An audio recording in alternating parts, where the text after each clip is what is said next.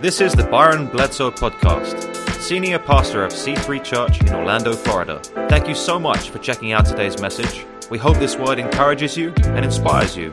Let's jump into the message. Hey C3, I hope you're doing well today. And those of you that are not part of C3 and you're hanging out with us online this morning, thank you for joining us. We're excited that you're with us. And I want everyone to know, Angie and I, we are praying for you. Many of you have emailed in, sent in prayer requests.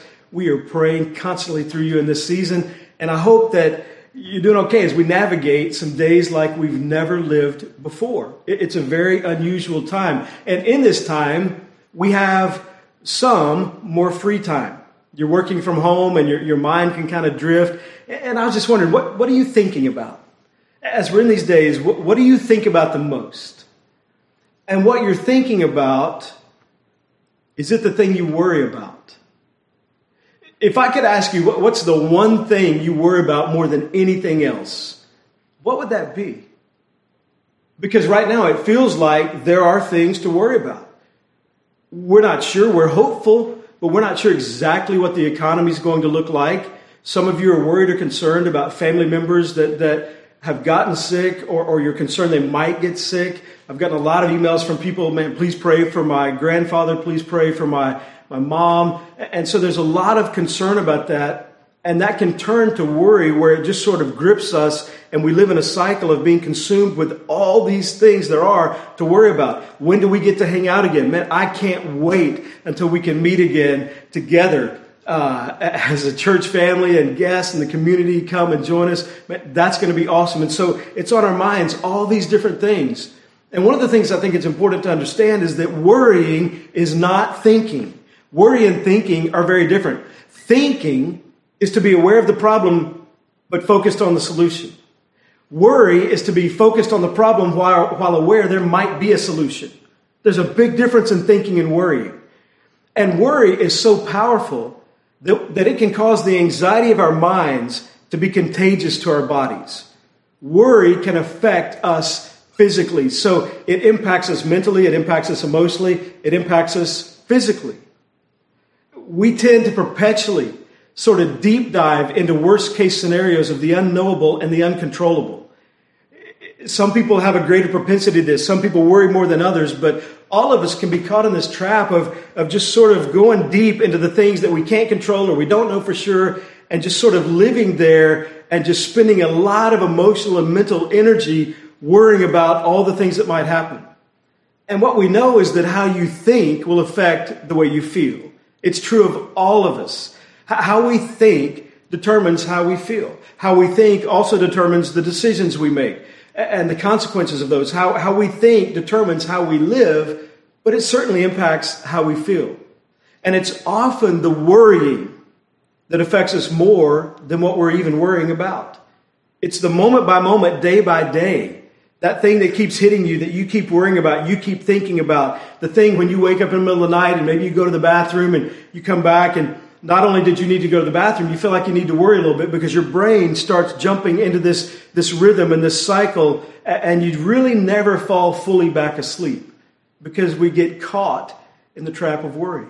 Now, it doesn't mean that there aren't things we shouldn't be concerned about. There's a difference in worry and concern. Worry focuses on the problem.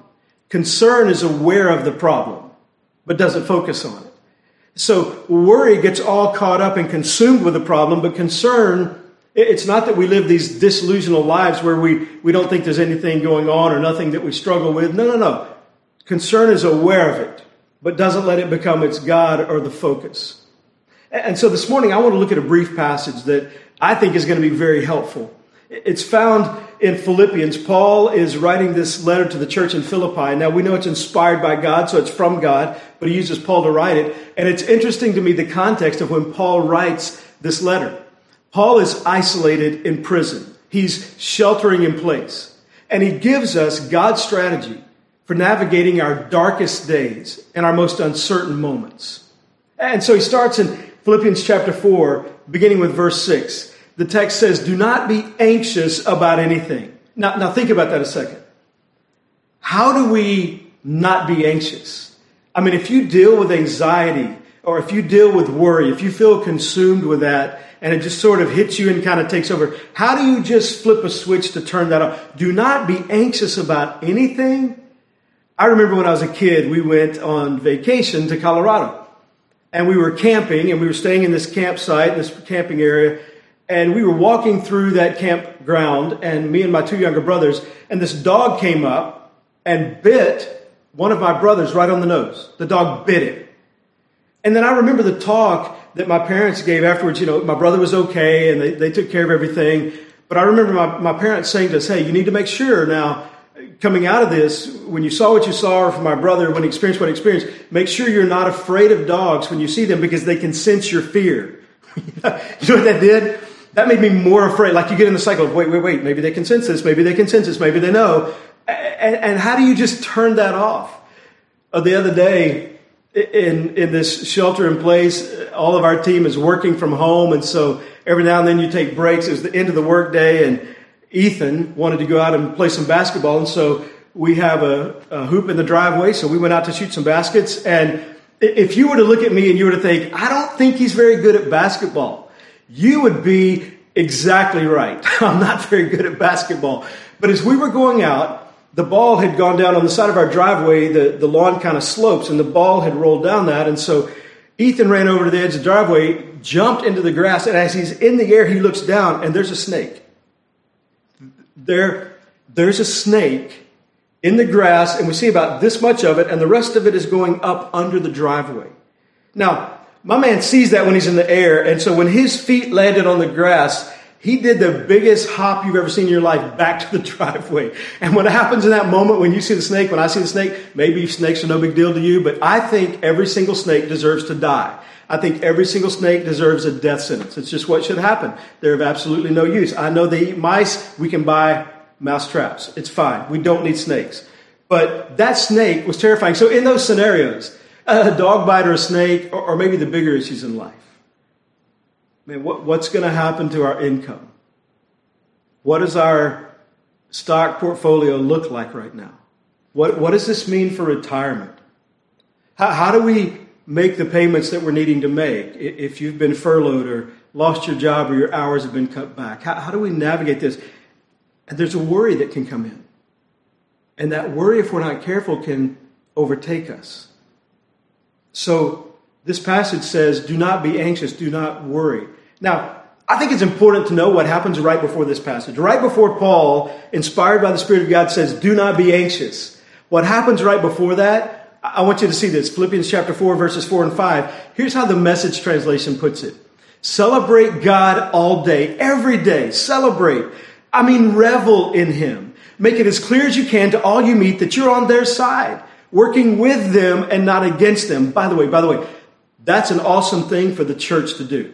Man, people need to know what we're for, not what we're against. And we need to be for people. That's why at C3, every single person, hey, you matter. But the verse says, make it as clear as you can to all you meet that you're on their side, working with them and not against them. Help them see that the Master is about to arrive. He's coming back. He could show up at any minute. And there's this happy tone, this encouraging tone, this celebratory tone. And then he seems to slide in right at the end of that next verse. Do not be anxious about anything. What? Wait, there's this celebratory atmosphere and then do not be anxious, because often that's how worry comes. Sometimes it's a surprise attack. Sometimes it comes in and things are going relatively well in life. Like, remember what we're living in right now seemed to advance so quickly. Like, we heard a little bit about what was happening in China and around the world, and it's kind of on our radar a little bit. But once things got real here, they got real fast. And things can be going okay, and then worry can come into our lives. So this is just a pattern of what life is like. Even as a Christ follower, there are good days. There are amazing days. There are days that it feels like, man, God's being so good. Life's good. Marriage is good. Family's good. Job's good. And then out of the blue, something can happen that can bring worry. Do not be anxious about anything, but in every situation, by prayer and petition, with thanksgiving, present your requests to God. Now notice that phrase. Do not be anxious about anything, but in every situation, by prayer. See, in this verse, do not be anxious about anything, but in every situation. The anything is connected to the everything. They go together. Do not be anxious about anything, but in every situation, every time, by prayer and petition, with thanksgiving, present your request to God. So the way to not be anxious about anything is to pray about everything. Now, I think one of the things that can happen in life is we begin to view prayer as a last resort. I think it's important to remember this statement. You might want to jot it down. The way to not be anxious about anything is to pray about everything. And so, with what's taking place in life right now, there are a lot of things we can't do and a lot of things we can't control. There's so many things happening that are beyond, that we just can't fix. There's not a formula. We can't make it all okay. But there are some things we can do. So, in life, when there are times we can't, we can. There are things we can't control or can't do anything about, but there are some things we can do. So when you don't know what to do what you know to do. What are the things? Paul walks through this strategy. Hey, here's how you deal with difficult days. Here's how you deal with uncertain times. And the first one is, I can pray effectively. I can pray effectively. You can, I can, everybody can do this. Notice the text, but in every situation by prayer and petition. Petition could be translated request. By prayer and petition, but in every situation. What does that mean? Every situation. That means there's nothing that is too unimportant to talk to God about. There's nothing that's too small. Some of the prayer requests we've gotten by email, it's almost like sometimes people feel bad about asking for prayer, and I get that. Because we're aware that there are other people that are struggling through more. And so sometimes people will email in and say, hey, I feel bad even asking this. I know there are other people that have it so much worse than what I'm dealing with, but could you pray about this for me? Hey, you don't need to feel bad about it. There's absolutely nothing that is too unimportant to talk to God about. He says, in every situation, every single time, pray about it. So what do? I can pray effectively. How do I do that? It's simple. Be frequent, be clear, and be honest. Be frequent. Pray as often as you need to pray. Worry can hit us like waves, and we pray about it, and 5 minutes later, or 5 hours later, maybe 5 days later, that same thing hits us again or something else. Worry sometimes can roll in one wave after another. And so praying one time about it, no. The Bible says to pray without ceasing. Prayer is not something we enter and exit. Prayer is ongoing. As a follower of Christ, you have the ability to talk to the God who invites us to call him Father at any moment, at any time. So be frequent. If you worry often, pray often. Be clear. Let God know exactly how you're feeling, what you need from him. Share with him as honestly as you can. See, when we're honest with God and we're clear, it's not that God needs us to help him understand what we're feeling or thinking. He already knows. Being clear with God in prayer, the benefit of that is I know deep down inside that God knows.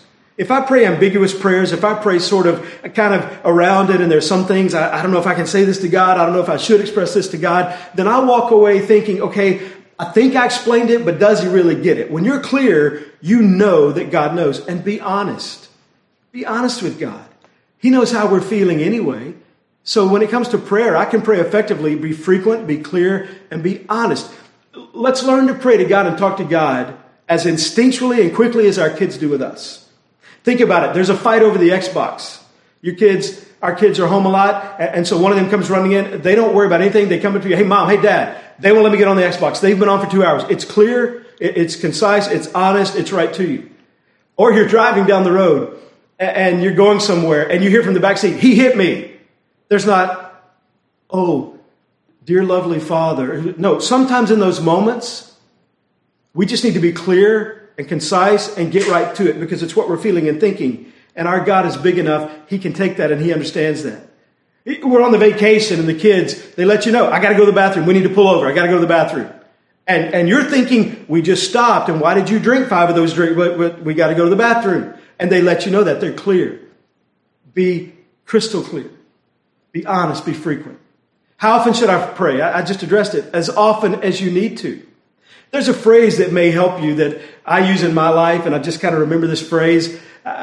Came up with it a few years ago. And it's something that just kind of helps me. When my mind begins to stray, I know it's time to pray. When my mind begins to stray into the desolate desert of worry, and I feel the heat of all that could happen, when my mind begins to stray, I know it's time to pray. So as frequently as we need to. And then notice what the passage says in verse 7. And the peace of God, which transcends all understanding, remember that phrase, transcends all understanding, will guard your hearts and your minds in Christ Jesus. The peace of God can come in. Do not be anxious about anything. How do I do that? It's not logical. It doesn't make sense. I can't just flip a switch and turn off worry. I don't know how to do that. He says, hey, when you pray effectively, the peace of God which transcends all understanding, what does that mean? It means God offers someone, Jesus, that brings something beyond our understanding. When we can't figure things out logically, we need help supernaturally. If we can't figure it out logically, we need help supernaturally. It's what has to happen. We need God to do something that we can't do for ourselves, and you can't just evade and turn off worry, and I can't either. We need God, and the amazing thing is we have God if you're a follower of Christ. So Paul says, hey, on your darkest days, in your most overwhelming moments, when you're living through crisis, when you don't understand, I can pray effectively. A lot of things I can't do, but I can pray effectively, and I can think beneficially. This is so critical. I can think beneficially. Notice Philippians chapter 4, verse 8. Finally, brothers and sisters, whatever's true, whatever's pure, whatever's noble, whatever's right, whatever's pure, whatever's lovely, whatever's admirable, if anything is excellent or praiseworthy, think about such things. Think about such things. What we focus on determines what we see. There's a part of the brain called the reticular activator. And it's the part of the brain that stays on alert and helps us notice some things and ignore other things. And the brain does this because if we noticed everything, we would be too distracted to accomplish anything. And so the reticular activator helps us notice, oh, that's something I need to be aware of. Oh, wow, that's something I think. That's something I pay attention to. And it helps us ignore other things. The reticular activator is what is activated in the brain when you buy that yellow Volkswagen Beetle and you think your car is so unique. And then you notice over the next month or two, you start seeing yellow Volkswagen Beetles. Because the reticular activator in the brain goes to the familiar. It goes to what is familiar in the context of your life and the things it feels like you need to know and you need to be aware of. So if there's a pattern of familiarity with worry, and you develop that in your life, where you jump on that spin cycle and you go and you go and you go and you're expending so much energy but accomplishing nothing, it's because worry has become too familiar to you. When we worry, we can be stuck in a pattern of thinking that's going in circles, expending a lot of energy but accomplishing nothing. Now, if you're dealing with some worry these days, first of all, it's normal. It's not like there aren't things to worry about. It's not like there aren't things that are uncertain. It's normal.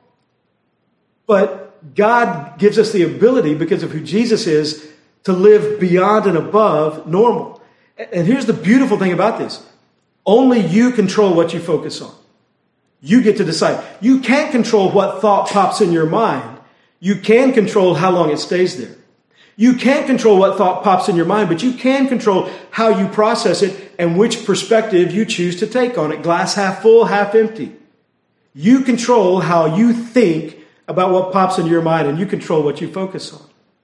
So notice the verse again. Finally, brothers and sisters, whatever is true.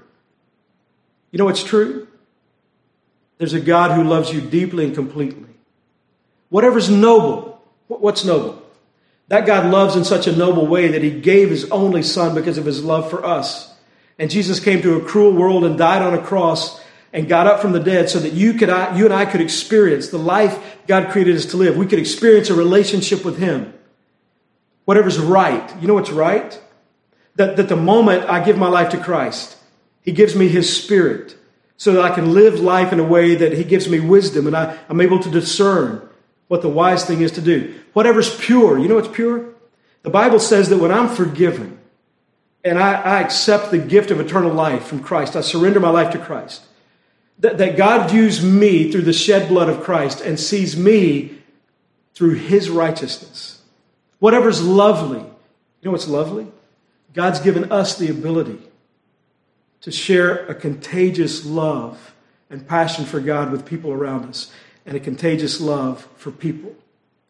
Whatever's admirable. You know what's admirable? People that use their influence because of what Jesus did for them to impact the lives of others. Now, C3, I want to say something to you just for a moment. If you're part of C3, I need to share this with you. I have been blown away. Blown away. I mean, I've always known C3 was awesome. I think it's the greatest church in the world. But I've been blown away by your generosity. I've been blown away by the number of people that have texted or emailed or made phone calls and said, hey, I know some people are struggling, but in my job, I'm fine. I want to increase what I'm giving to C3. Did you know in recent days we've actually added people that are giving online to who was already doing that? It's incredible. We've had people contact us and say, hey, I'm getting this stimulus check from the government and I'm doing okay, but I know there are people in need. We want to donate that to C3 and contribute to the way you guys are helping people day in and day out. There are people that are saying, oh my gosh, we're getting a stimulus. Man, first thing we got to do is put Jesus first and give that 10% off the top. That is how we live as Christ followers, because that's admirable. Whatever's admirable, putting other people first. Jesus said it this way, love your neighbor as you love yourself. It's admirable.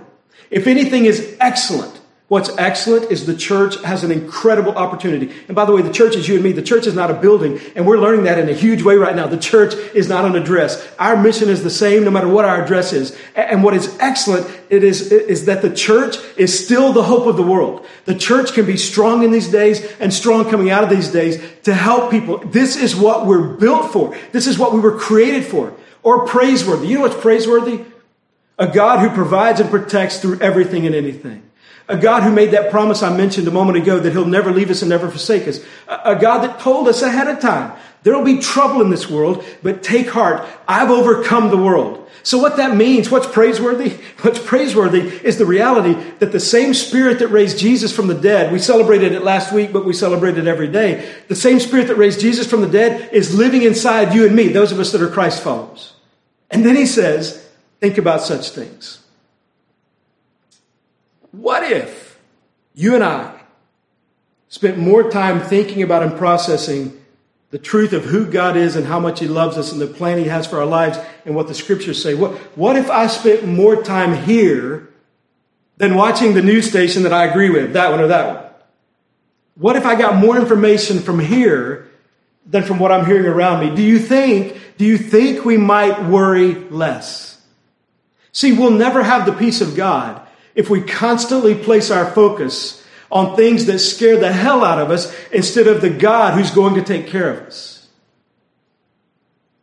Some of you, maybe, and you have to evaluate this, maybe there's some things you need to turn off.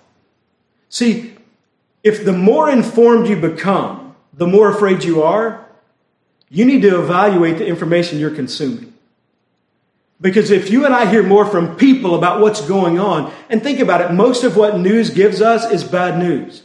If we spend more time consuming that than we do the living Word of God that God uses to feed and nourish and fill our soul, the real me, the real you, then we're going to live worried and messed up and jacked up. But if we spend time feeding our soul with the nutrition that comes from the Word of God, spending time with God, then it reinforces in our spirit, deep inside us, it reinforces, hey, we have an anchor founded in certain hope. We have a God who loves us and who will never forsake us, never leave us, and will be with us every moment through this, no matter what happens.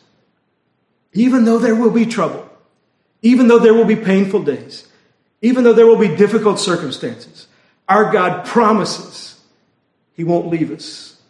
He'll be with us, and he'll use us to help others.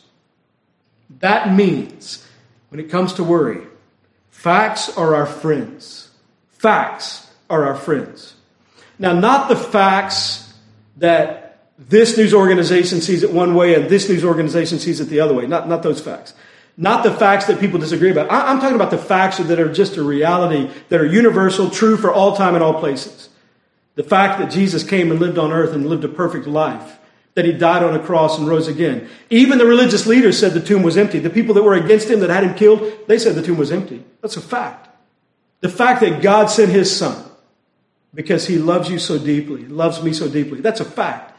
The fact that I know that I am sinful and broken, and you know that you're sinful and broken. And if you have a little bit of pushback when I say that, hey, here's the reality. I'm no better than you are. We're all sinners. And what you know deep down inside, you don't even meet your own expectations. That time you said I'm going to lose weight. Remember January? It feels like a million years ago. I think March had 8,000 days in it. But January, where everybody made the New Year's resolutions, or people say, I don't make New Year's resolutions, but I want to get healthy this year. I'm going to join a gym. Remember all that? You don't even keep your own standard. When you said, I'm not going to lose my temper anymore, or I'm not going to treat my kids the way my parent treated me, all those things, and you let yourself down. We let ourselves down, we let God down. We are broken people. And the fact is, in that brokenness, in our guilt and shame and sin, there's a holy God that loves us completely. And there's nothing you can do and nothing I can do that would cause him to love us any less. And there's nothing we can do that would cause him to love us any more. He loves us completely. Facts are our friends. But we can get hyped up on what some people say are facts, and it can cause us to worry. Back, you remember Y2K, those of you that were living then, when it became the year 2000. In June of 1998, Jason Kelly wrote a book called Y2K, It's Already Too Late. It's over. Now, I wasn't that concerned about 2000, but they were saying the economy was going to crash, computers were going to glitch, there was all this fear and concern, the world's over, and it was being talked about more and more as we got closer to 2000, and I wasn't concerned about it, but I do remember the night. I remember the night, New Year's Eve. We were actually visiting family in Texas, and we were watching the ball drop on the TV and celebrating the New Year. And right before that happened, there was a little bit of a twinge inside of, okay, well, what if? Are we okay? Are we ready? Now, here's what's amazing about this. That book, Y2K, It's Already Too Late, written in 1998. Did you know you can still buy it on Amazon for $7.98? Like, why is that even still there? We're fine. We made it. It's okay. Because we have a propensity often to dive into worry and stay there. Worry is real, worry goes deep, and worry is contagious. The more you worry, man, people around you, should I be worried? Is there something to worry about? No. Focus on the facts. Focus on the truth of God's word. And then verse 9, whatever you've learned or received or heard from me or seen in me, put it into practice, and the God of peace will be with you. Now think about this verse. Whatever you've learned or received or heard from me or seen in me, put it into practice, and if you do this, God will do this. Put it into practice, and the God of peace will be with you.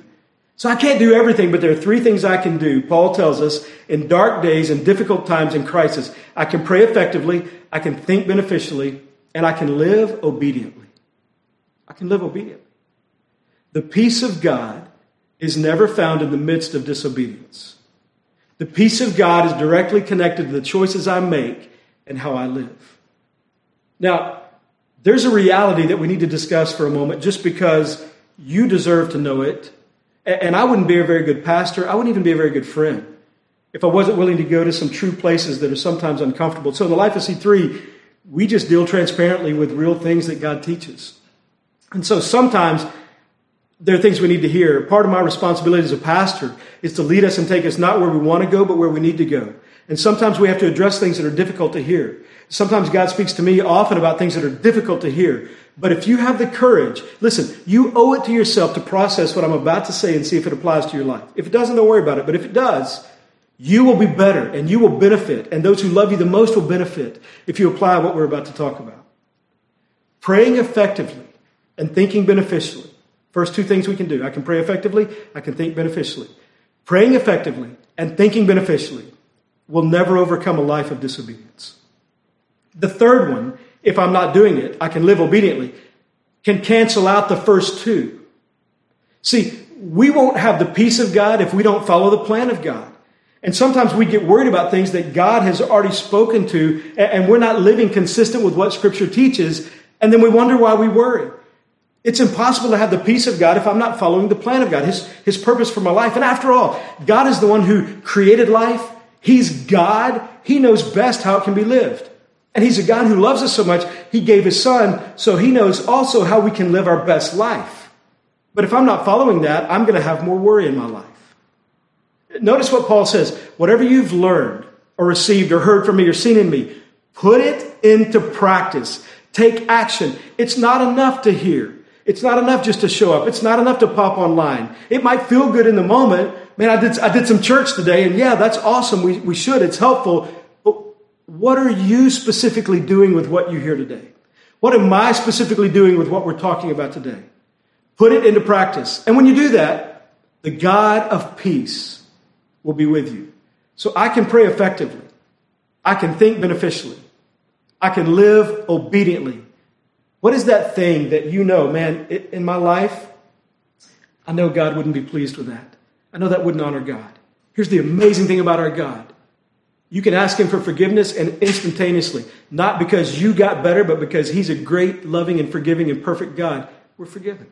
It's who God is. It's how deep his grace is. I want you to notice 4 words that are profound to me. Maybe the most profound in this entire passage. Finally, brothers and sisters, verse 8. Finally, brothers and sisters. You know what that means? That means that the Spirit of God has inspired Paul to write this, and he's speaking to other Christ followers. He's speaking to people that are a part of the family of God. Finally, brothers and sisters. That means everything we just talked about. The way to abandon worry, how to navigate the dark days, the 3 things that I can do. I can pray effectively. I can think beneficially. I can live obediently. That's available to every single follower of Christ. And if you're not a Christ follower, that's part of what's available to you if you surrender your life to him. Hey, listen. You know deep down inside, the greatest need in your life is to have a relationship with God. And maybe you've battled with, would he really love me? Think about who Paul was before. This guy, Paul, he hated the church, he hated Jesus, and he killed Christians. That's who he was. That's who he was. And then God transformed his life. That means no matter how broken you think you are, no matter how bad you think your past is or how ashamed you are of things in your life, it means, hey, God used Paul. God can do this in your life. God can do a work in your life and forgive and love you. It's not about who we've been or where we've been or what we've done. It's about who's on the throne of our life. And when it's Jesus, all of this becomes available. So this morning and throughout the day, today, if you'd like to commit your life to Christ, it's the greatest need any of us have in our human condition. If you'd like to commit your life to Christ, I want to invite you to join the thousands of others that have done that. And pray a very simple prayer. With heads bowed and eyes closed, let's pray together. If you'd like to commit your life to Christ, you just pray this prayer. You can pray it out loud or you can pray it quietly in your heart. The Bible says in Matthew chapter 6 that Jesus knows even our thoughts. Just say, Dear God, I know that I need you. Jesus, I ask you to come into my life. Forgive my sin and help me to live for you. Thank you for loving me. As best I know how, I surrender my life to you. In Jesus' name, amen.